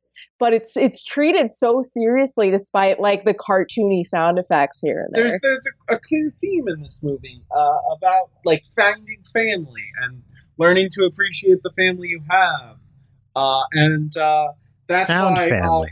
Critics about at family. the time shat on this movie and said it was about nothing. Well, no, it's like pretty classic stuff for this kind of movie. But it is interesting that Clan is doing the voice. It has like a 40 on Rotten Tomato. The voice? The Foot Clan is doing the Asian guy voice. Oh, yeah. Oh, okay. I think we glossed over that. We need to talk about how the Foot Clan are racist. You want to So like Tatsu, who's like the big main bald Asian guy who's like managing all the kids? Yes. They're Temple of Dooming him. He cannot speak English at all. Oh, so it was like phonetically reading his lines. Amazing. Yep. It's okay. It's like that one actress in Shin Godzilla. Also, Colts, now that since you brought up racism, do you want to talk about Black April now? Oh, yeah. So, from what I understand, one of the Teenage Mutant Ninja Turtle creators was getting some strange fruit. Kevin Eastman. Yeah, he had a black girlfriend who was on his Ralph Bakshi shit. Some of the drawings of April are kind of mixed. She has like a perm going on, like an 80s girl, and it's she's white, but she's drawn kind of dark skin at times. I have no problem with Black April. I think if you do it, like obviously a lot of the people on Twitter rant and fucking rave like it's the end of the fucking world, but Ooh, speaking of which, you guys, this is I just curiously searched April O'Neil Black. And first thing, this is an article from Cosmic Book News, the reputable website, Cosmic Book News. Headline, TMNT, April O'Neil is white, not black. Hollywood loves to replace characters with red hair, of which there can be no doubt. Woke Hollywood is back at it and has replaced another red-haired character with a POC. Some people have real problems. Some countries have war. Matt McLowan. I get that. I get that way. I get that way over like two characters. It's usually just Mary Jane. It's like Mary Jane has to be a redhead and white. The rest, take it or leave it. Have they ever done that with Jean Grey? Have they ever done Black Jean Grey? No, because I think that would actually cause. I think Black Jean Grey would cause a riot. I think that would get. I would love to do that as like a bit, and then get shot. Black women can destroy universes too. Oh yeah. Okay. So then the next day after the pep talk, Raph goes and tails April at the subway station. The Foot Clan try and kill her because she's reporting on it. So Raph beats them up with the same face on the expression, what I like to call the Mirage action face, because that's the face they make a lot in the comics, and it's what the original action figures had of the Turtles. They all have that same sort of scowl. Oh, right? Yeah. It's great.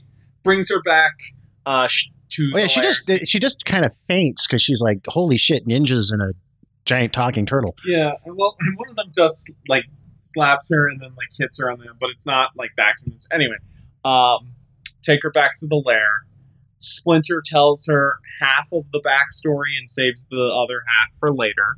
And that's where we get the adorable little rat puppet in his cage doing karate and then the horrifying baby mutant turtle. Baby turtle. They're not even stop motion. They're just like horrifying. It's I don't even know how to describe them. They look kind of stop motion to me. But they just what is it? They just immediately start baby talking about like pizza. Yeah. Cowabunga, dude. I like the bit that they have in this movie where they keep trying to, like, the Turtles keep trying to come up with cornier one-liners with each other. Yeah, like they're actively riffing, but in a way that feels in character, not like they're doing it for the audience. Mirage TMNT and a lot of like the stuff Laird worked on, and it's very clear that like, oh, he made them teenagers for one issue and then regretted it, because a lot of times, a lot of incarnations treat the Turtles like they're mostly in their early 20s instead, which works, but you know. It's not like they're called the Teenage Ninja Turtles. Glad you were able to riff off that very quickly. And I mean, this is kind of where the movie sort of goes. We get kind of a series of action sequences. Splinter's captured. They're hiding out at April's house. There's a big siege and a standoff. So honestly, pretty solid fight choreography for the resources this movie had. And the fact it's a bunch of guys in suits who can't see. So I mentioned in the comics that Leonardo got the shit kicked out of him when the Shredder came back. In this movie, they decided to make it Raph instead, which I worked better. And he's kind of the more temperamental one. Given the production history, this movie it's right on the cusp. It was either this or the comics that really was the first script thing to really cement the.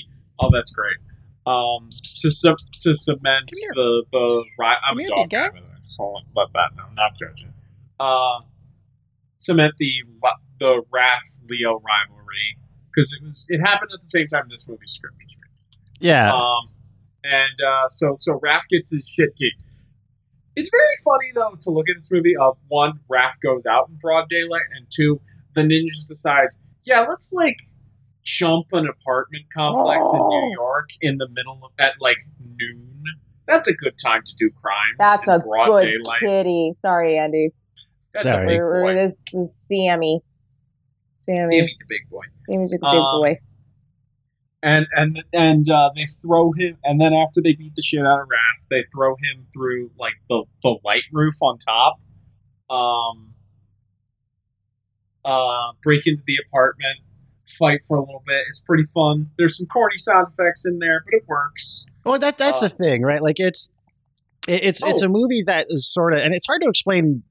This is the thing I have trouble trying to articulate, because it's in some ways a subtle distinction where you've got an overly, like we talked about this in our Logan episode with the Zack Snyder movies, where you kind of have you've got this dichotomy. On one hand, you've got kind of the, for lack of a better word, soy Marvel thing, where everything is sort of like it's not really ironic. It's just sort of got this like self-consciousness about how silly it is, where it wants you to take it seriously, but it's obvious the people making it kind of have contempt for the material and kind of feel like they need to disavow it even as they do it to give themselves permission to do it or enjoy it.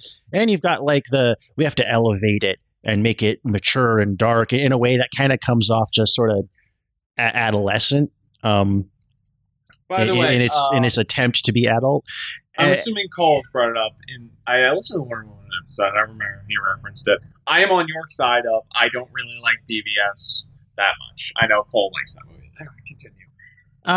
And then so this kind of thing is kind of comes up because it's not like it's like taking itself seriously, but it's not embarrassed of itself. It's just kind of it's playing it straight, but not without the basic self-awareness of what it is and what it's. I don't know. It's like a weird thing to try and explain. It's like I don't know. You can't really blame. It's it knows it's corny, but it's distancing. It knows that it's corny and a bit silly, but it's not trying to distance itself from that or elevate or it doesn't have pretensions or weird self-effacement about it. And it's just it's a corny, silly movie about turtles, and we're gonna have some real emotional stakes, and it just is what it is. A lot of this was because this movie also had 3 editors, one of which is Sally Menke. Yes, for Quentin Tarantino, and she got retired off she did the editing for Reservoir Dogs, Pulp Fiction, Jackie Brown, Kill Bills, Death Proof, and Inglourious Basterds. Hell of it! Oh yeah, that's coming off the Teenage Mutant Ninja Turtles movie. That's a good trajectory. That's a good fucking. She secured her bag after they let her go. I think she might have done 1 or 2 things in between. I was just going over the Tarantino stuff because that's the important. Yeah, she did a few things in between this and Reservoir Dogs. Anyway, so then they fall through the floorboards because they keep getting cut with Foot Clinton. Keeps cutting them with axes. They land on the first floor. Tatsu and a bunch of the other ninja guys, Foot Clan members, are attacking them. They start losing bad, but in comes through the savior of the day, Casey Jones, who gets them up. However, there's then an electrical problem because the wiring in the apartment's bad because it's a shitty building in 80s New York.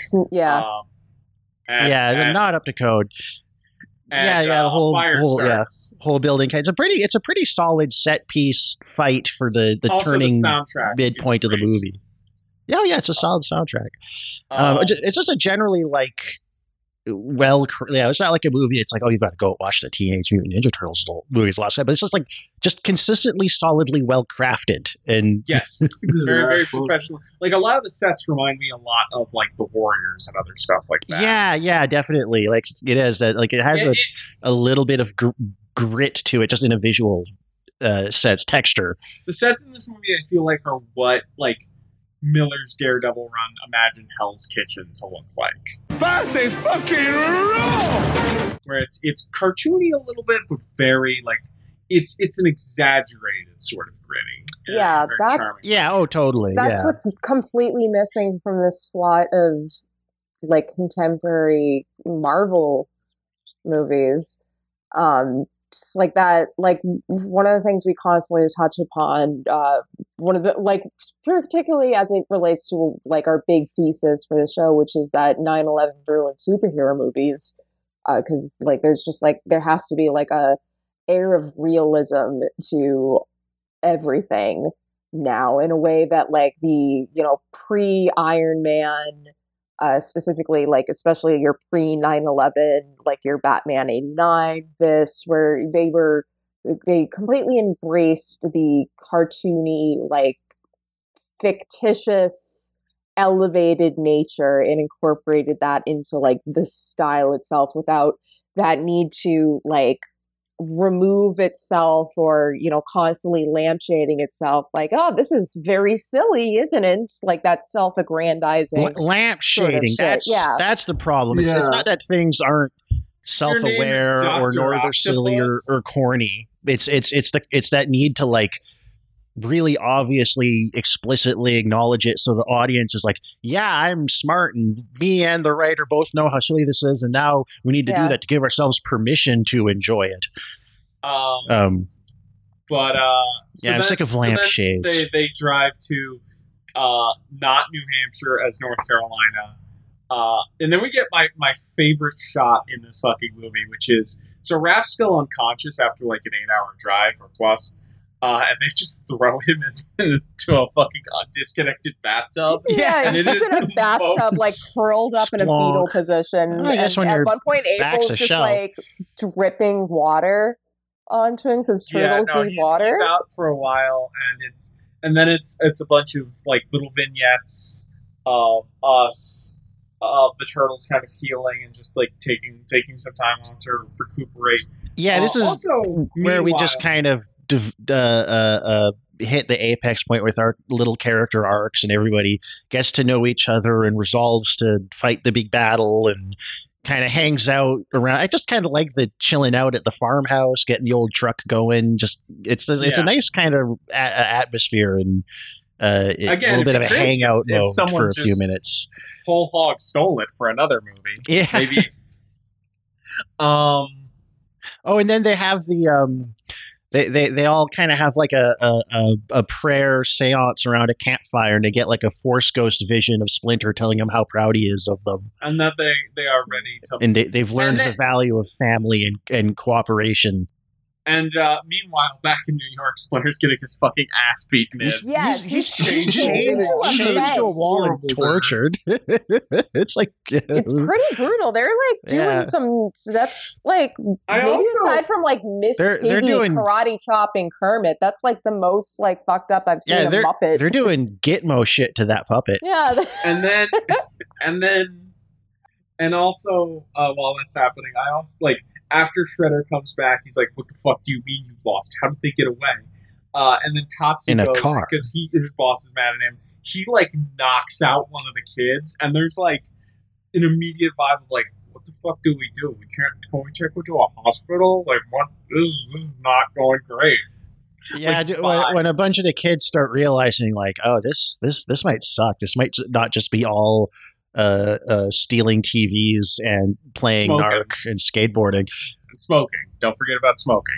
There's like the one shot of like the 10-year-old kid like shooting pool with a cigar in his mouth. That's great. I totally missed that. That's hysterical. That's some shit that I would be on as a 15 or as a 10-year-old. No, it's yeah. So then the turtles, after their vision. Also, meanwhile, we get some nice like flirting and banter between Casey and April on the farm. It's charming. So they have genuine chemistry in it, and it goes a long way because they don't really have that much actual screen time together. Yeah, and they replace April in the second movie and cut Casey entirely. He's in the third movie, but he basically just has to be. So in the third movie, they time travel and go back to ancient Japan. But they swap places with some actual Japanese samurai. So he just has to like babysit them in modern day and does nothing. And the third movie fucking sucks. The third movie is worse than any movie you have talked about on the podcast so far. Man, that's pretty bad. We've talked about some shitty movies. Thor 2 again over fucking TMNT 3. Okay, let me give you a pitch. Okay, characters in the movie say and then act out the line, "It's Wet Willy time." Oh, that's pretty bad. Yeah, that's when you like suck on someone's like finger or your own, then stick it in their ear. You stick it. It's a really awful and feeling. Then they sting, and then two turtles each stick a finger into a guy's ear. In that, and it's that movie sucks. I've had those done to me once or twice in my. Was it by your little sister? No, she wasn't that type. She my little sister would be like, this is the story my grandma always tells, just sitting in the car next to me and going, "Ty, give me your arm. Ty, give me your arm," so that she could give me a snake bite, like where you turn or they call it. Now I just can't say that anymore. But you're canceled. That was the only other term I could think of for it. Yeah, you probably said the worst things out of all. You're fired from the podcast you co-founded. Damn, that's crazy. We have an episode with Cole, and you're saying the worst stuff too. They have a whole episode about the racist Family Guy casino episode, so don't worry. I'm the oldest. I'm the oldest one here, therefore I'm the most racist and out of touch. Which was the style at the time. So then the turtles go back to New York. Danny's in the lair. He goes to meet up with Splinter because he feels guilty and wants answers. Splinter tells him how he used to live with a human owner, but then the Shredder fucking killed him. So he was an orphan instead. And the other folk figure out where the turtles are. They go to ambush them. Also, Casey's sleeping in the car because he makes a claustrophobia joke that I think is supposed to be a gay joke, but I'm not sure. Yeah. No, yes. Someone says something about him being claustrophobic. He's like, I like dudes. Yeah, that's a really weird. That's a really I think he's dumb and illiterate joke more than it is a homophobic joke in and of itself. If to be fair, 80s New Yorker vigilantes are probably the exact market for dumb right-wing shithead. So then they have a fun fight scene in the Casey Jones has probably said the N-word. I don't know. I think Casey Jones is a left-wing anarchist. I think he's a lot like Gritty. I think he's an icon of the podcast is now over. Yeah, I can't even bring myself to follow through on that riff. I already just feel queasy and awful. It's if I said that on the podcast, Spencer and Ty would already have the clubs out and start hitting. That's the benefit of seniority. So then they have a fight. They end up on the roof because they keep beating up the go from the roof to New York City level or street level, then end up on rooftop, and then we get to the Shredder fight, which is pretty good. They fight him one by one. Oh, also Casey beats the shit out of Katsu, and then all of them go back to where the turtles are. I like that you know the name of the main henchman, because I certainly they don't. I don't think they say it in this movie. I think it's because there is a comic adaptation of this, and they might say it in there. It might be in some of the video games he's in. But yeah, it's definitely his name is not in that movie. It might be, but anyway. So they fight, and then they get their asses kicked by Shredder, and then they fight them all at once, and they still get their asses kicked at Shredder. But Shredder doesn't fight with his claws in this movie. He uses a spear. I imagine because that's kind of impractical in live action with the suit setup they have. Oh, maybe, yeah. So they give him a cool spear. So decent. The Shredder costume's pretty solid, it's great. I think, though. I like the purple. It really works. So then he gets Leonardo at speed point. The turtles throw away their weapons. One of Mikey's nunchucks lands on a ladder that's important. And he's about to kill Leonardo. But then, boom, Dad shows up. Splinter's on the roof. Yay! He's very haggard looking. Yeah, and he has a conversation. He looks like shit. With no riz. It's great. And he has a none whatsoever. Tells Shredder who he is, and Shredder takes his mask off, and there's a big fucking scar from where a pre-mutated Splinter bit him. And charges at him with the spear. He hates that rat. Splinter grabs the nunchuck that Mikey left behind, flips him over so he is hanging over the roof somehow. It's insane. And yeah, this like decrepit old rat is just holding this armored big guy up by this spear. This decrepit rat of unusual size that really looks like it's just been like dunked into a toilet a few times. Like he's got that energy. Bit. Like he's been Guantanamo'd for the past week. And Splinter and Shredder, while he's being held up, throws a knife at Splinter while he's monologuing. Splinter catches it, drops him, falls into a trash can. Yes. Or a dumpster. No, it's like a truck, a garbage truck. It's a truck. It is a truck. Because it's got the compactor.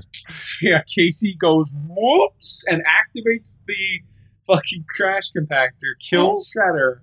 Crushes him. And he's alive in the second movie. And then at the end of the action sequence at the end of the no, it's not Worms. It's just he just there's you back. see an arm come out of the garbage, implying that he survived it. He has a stupid his helmet, similar costume, but he has a much bigger, more open helmet. I don't like his suit in the second movie. It's not terrible. But anyway, the end of the second movie, after surviving a garbage compactor, at the end of the second movie, he drinks a bunch of the mutagen and becomes Super Shredder. And he's big and terrifying, and he's shot in the dark, and he chases the turtles along a dock on Coney Island. And then he gets crushed by a dock, and crushed by it. And that's how he dies. Wait, he gets crushed by a dock? That's lame. Yeah, nothing beats getting crushed to death. Him and industrial truck. Equipment don't really go fucking well. No, they don't. Yeah, they don't. He should stay away from that series, stuff. He gets a water tower dropped on him. He should fucking not be around a Harbor Freight. And Danny is reunited with his father, and the last one-liner of the movie is Splinter saying "Cowabunga," which I quite like. And then the credits roll, and then there's the Ninja Rat by Partners in Crime. Partners in Crime. Okay. It wasn't the MC Hammer. Where was the MC Hammer song featured? That's when you see the footwear for the first time. Oh, okay. Oh, yeah. And, okay, so that's when it's Hammer time. And I really like this movie. I think this was fun. It's cute. Because I really like the Mirage comics. I think they're better. I think in a lot of ways, because the 03 series that Peter Laird also worked on and was made by 4Kids Entertainment. It's crazy to think there are Zoomers who might be listening to this podcast who don't know what 4Kids is. Oh no! I think they know. They know. Well, like the Ninja Turtles, there's kids and there's 4 of them. So they and they adapt some of the Mirage stories, and I kind of think you could argue they do those better. But I still really like this movie. It's a really good.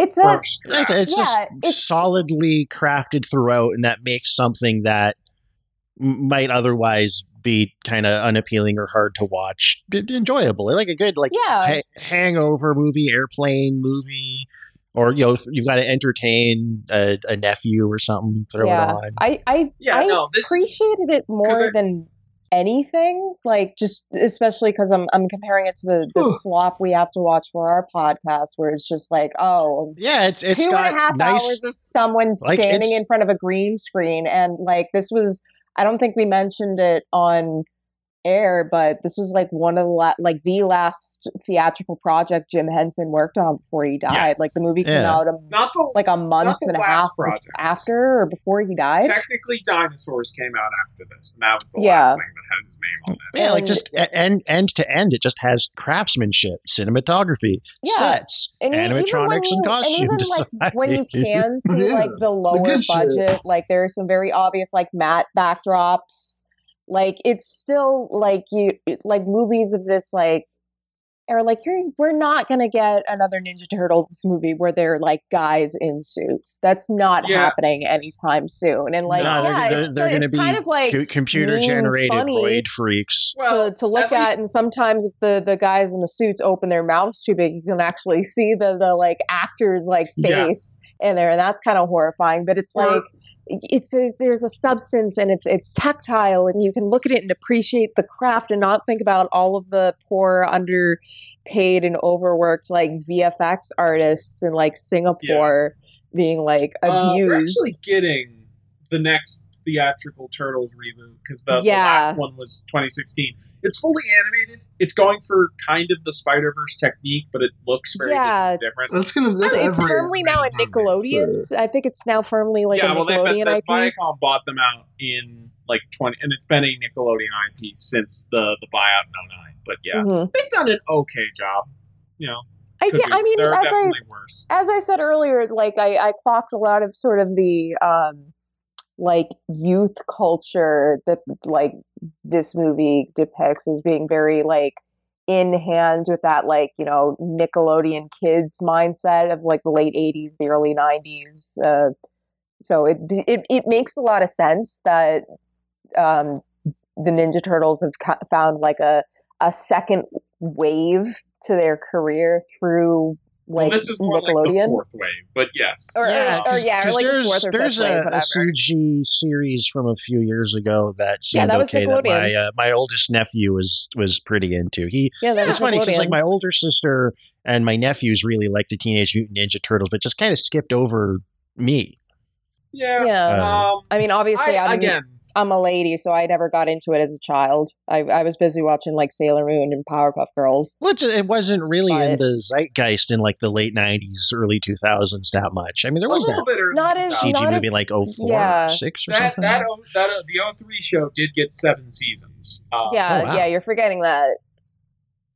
But it was... Cole, you finished this movie literally right before we started recording. Literally. Oh yeah, we haven't had a lot of you in the episode.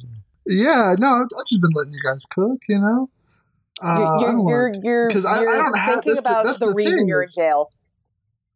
I'm thinking, well, that and I also, even though I saw some of the cartoon, I don't really have a lot of background with Teenage Mutant Ninja Turtles. It was never really my scene. I was a Power Rangers kid, so once we get to Power Rangers 2017. Oh yeah, I was really into Power Rangers. I'll come the 2017 movie. It's going to be a 4-hour episode. And it's just going to be us getting mad. What did you think of this movie on the whole? This was a enjoyable flick. You know, it was perfectly. It was like Logan. It was perfectly okay. If it came on, I wouldn't turn it off. See, I think I probably enjoyed this more than Logan, but I also did. I would give it around the similar range of scores. I liked Logan more just because it was like, you know, like I know roller eyes, but it was more like an adult thing. Like I'm sorry. I will take guys ripping people's like throats out and having bloody over kind of like a goofy kids fight. I mean, admittedly, like it's a solid 3 stars. Heart. Like this is the kind of movie I would like love to put on if I'm like babysitting some kids. Like it's not like I'm watching a Minions movie where I'm just like the entire time thinking about different ways to like stab myself in the jugular and die as quickly as possible. I think that's a good way of putting it, because in like letterbox terms is like you've got like a 3-star. you've got a 3-star movie, and then the 3-star and the heart. I liked it movie. Honestly, and I said this in this is the 3-star with the heart. I like. I think of them roughly equal in terms overall, but honestly, if you put this a DVD copy of this next to a copy of 89, I'm taking this over that. Oh, well, that's how I watched that's how I watched it. I picked up a copy of this movie, a DVD copy at like one of my local thrift stores as a Yankee swap. I hosted a Christmas party, and the theme was we're giving each of us the cringiest things we could find. So I like picked up like that. There was like a Minions mug, a Lola Bunny Space jersey. Space Jam jersey.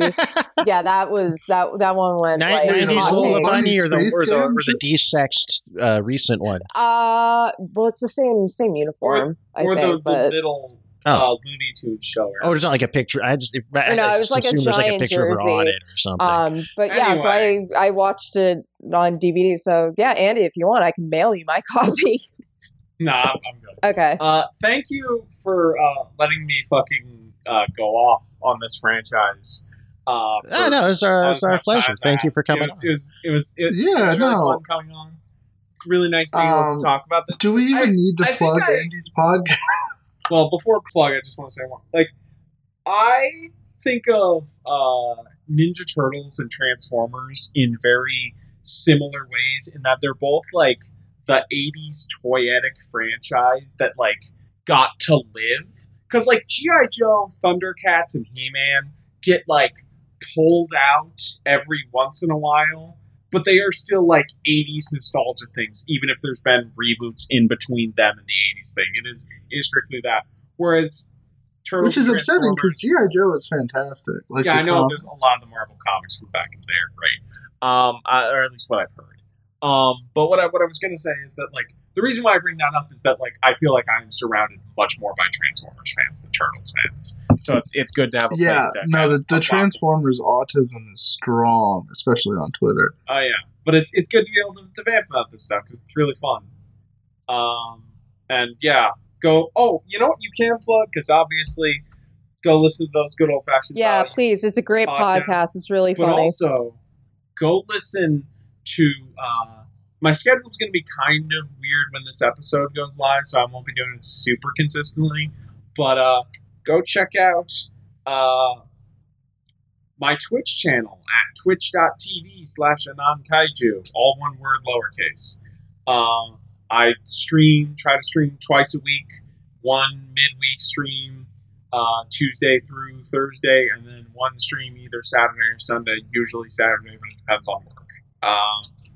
I mostly stream retro bullshit, but I sometimes show up on those as well. Yeah, you do. And sometimes I show up on cold streams. I have appeared both those places at times also. Yes. Is there any...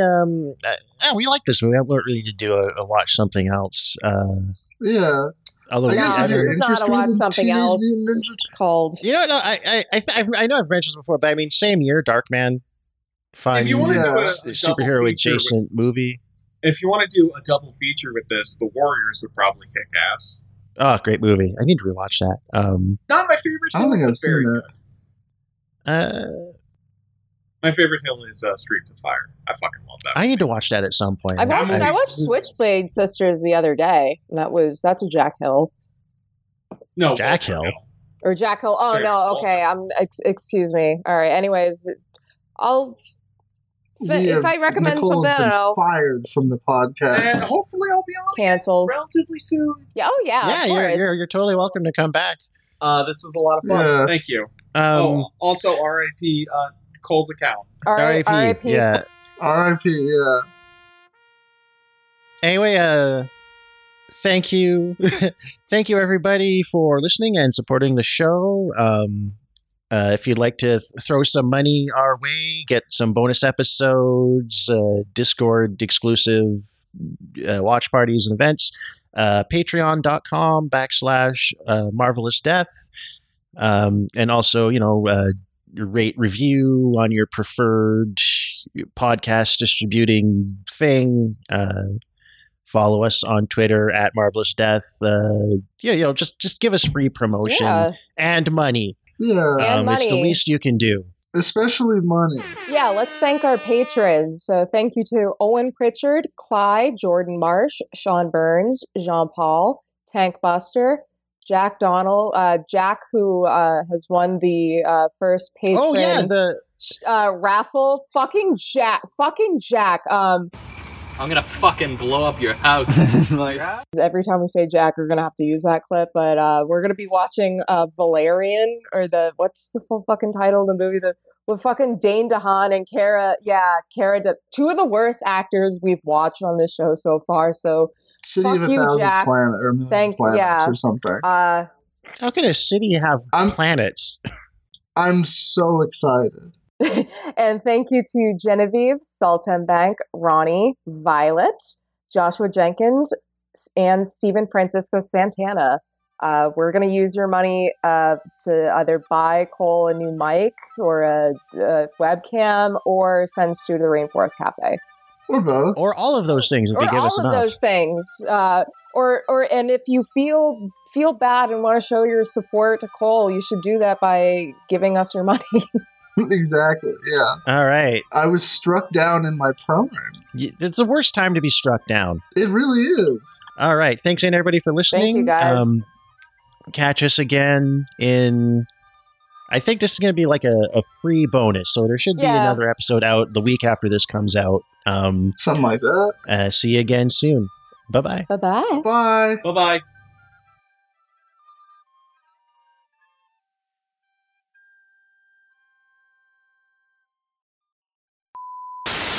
Man, it's totally different.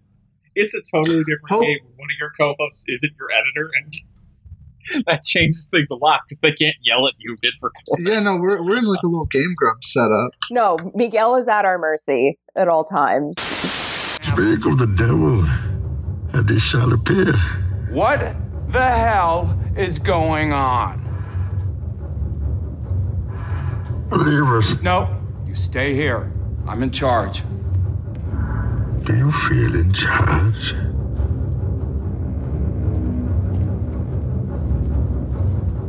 I've paid you a small fortune. This gives you power over me? What is this? Turtle penis in my anus, turtle penis in my anus, turtle penis in my anus, semen in my colon. Which was the style at the time?